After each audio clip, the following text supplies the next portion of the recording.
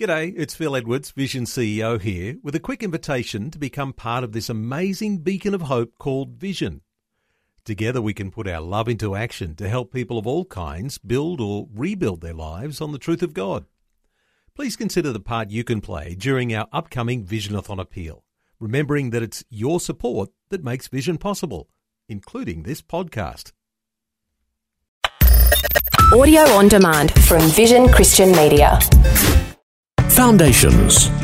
When you understand this extreme depth of God's love, His compassion for us to save crackpots, this us, broken clay humanity, you know, you can't help but worship Him for being so good. Foundations. Understanding the Jewish foundations of our Christian faith. With Robbo Robinson and Mandy Warby.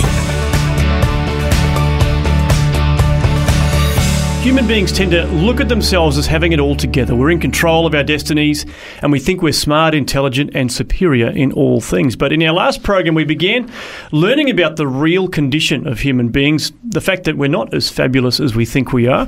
And in fact, we're just pots made by the hand of the potter.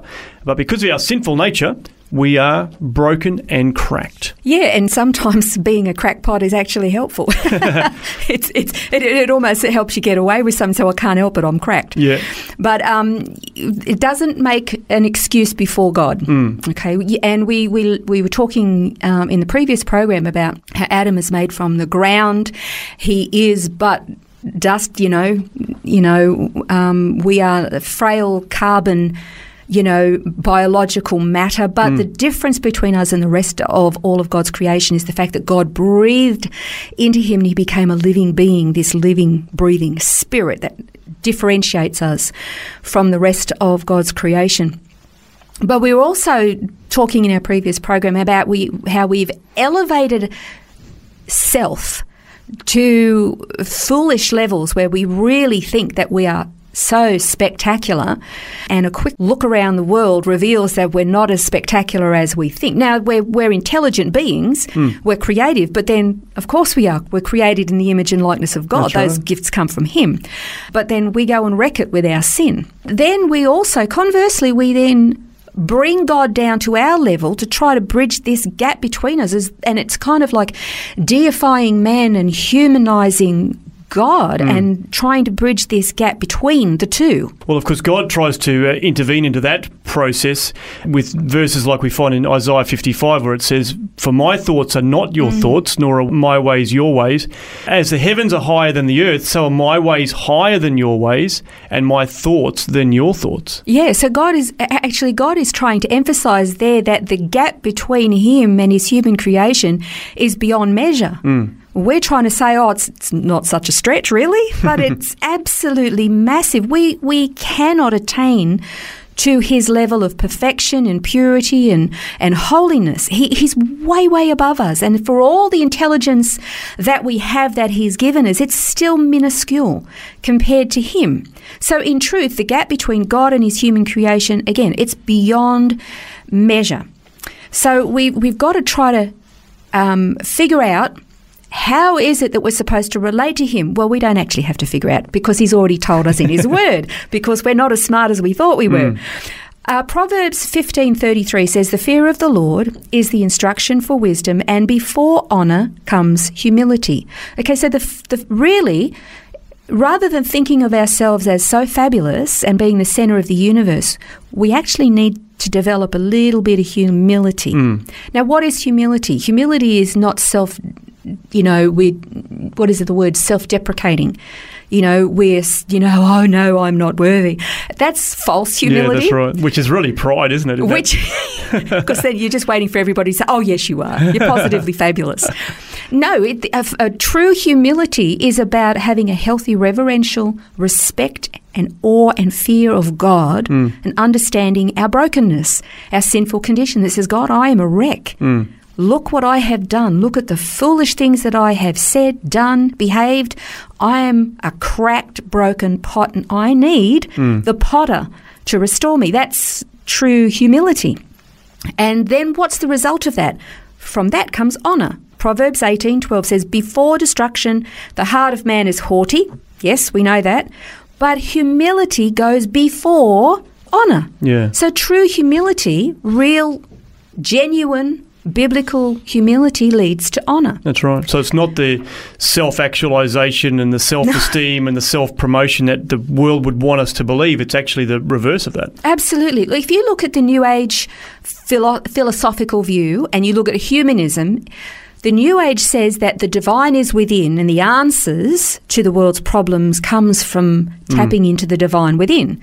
Humanism takes out the spiritual element and just says, look, we have the capacity to make life utopia on earth. Yep. We have everything we need within us. The Bible says the heart of man is only deceitful and wicked continually. Who can know it? So we've got a conflict there straight away. Who are we going to believe? Ourselves, who have made a mess of the world, or God, who says, you need some help. Yeah. I'm the source of that help. Okay, so because humility for us has been broken, because we're really very prideful. I mean, what was the very first sin that was ever committed? Well, that was Lucifer. Yep. Pride was found within him. Puffed himself up. Yeah. And so all sin, I think, at its foundation has this pride. Did God really say? That was in Eden when the serpent deceived Eve. Did he really say that? Of course you can have that fruit. You know, you want to be smart, you want to be clever, you want to have understanding. Why would God want you to not have understanding, for goodness sakes? Take a bite. And yes, I'd love to be that smart and knowledgeable, and Eve takes a bite. And Adam just follows her. Yeah. That's pride. All sin, I think, at its foundation is pride. So therefore, we have to cultivate real, genuine humility if we want restoration, if we don't want to live as crackpots and step into eternity still broken. Yeah. Okay, so there are understanding this great need for forgiveness and restoration, just like every other crackpot. Because, look, let's just face it, there are some people who are going through some really, really traumatic issues, and they're suffering things either because of decisions or choices they've made, sins that they've committed, or as a result of the sins that other people have committed against them. So I don't want to downplay what people are really going through, but the fact of the matter is, if you're a human being that's ever lived at any time in history other than Jesus himself, you're a crackpot. We're all in exactly the same situation. Every single one of us.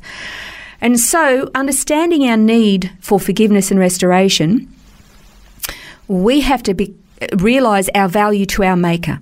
Are we valuable? We're broken. We're cracked. We're a bit of a mess. Are we valuable? Of course we are. First, he created us in his image and likeness. That fact alone demonstrates that we're valuable to him.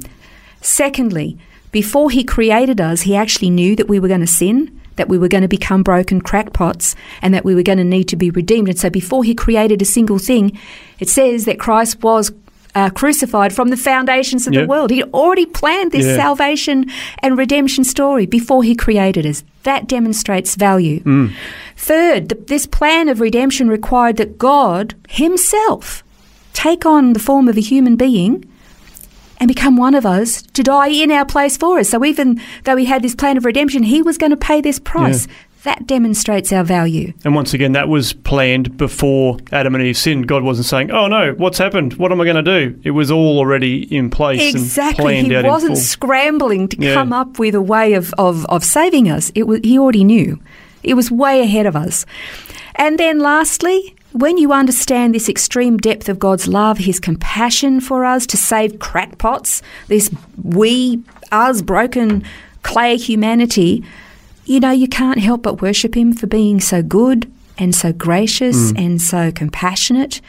That is what should be developing in us, genuine humility, as we mentioned before. Grateful that God would go to such lengths. I mean, he's rescuing damaged goods. And you know what? It's okay to say, I'm damaged goods. I'm a crackpot. And I need rescuing. I know that.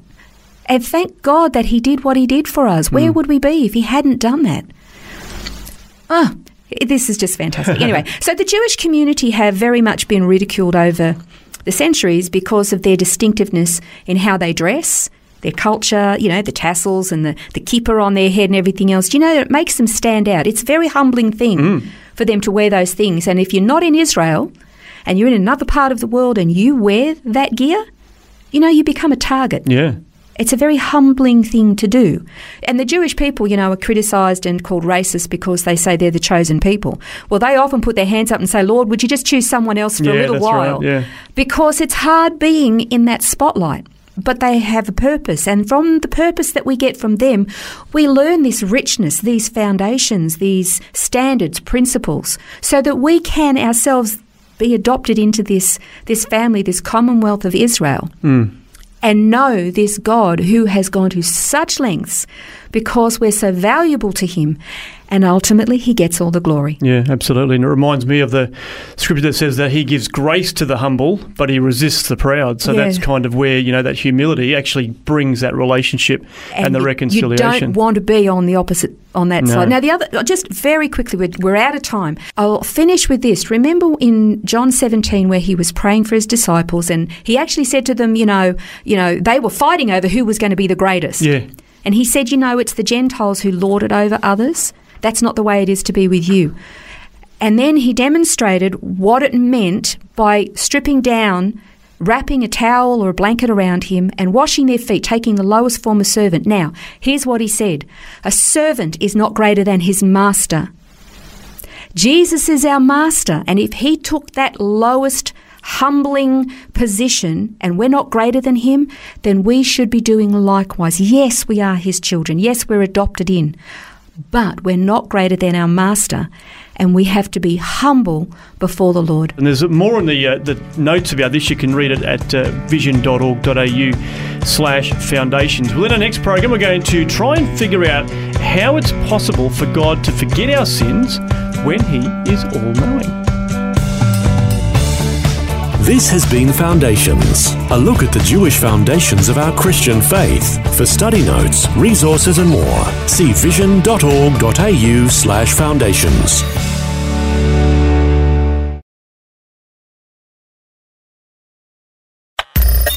Thanks for taking time to listen to this audio on demand from Vision Christian Media.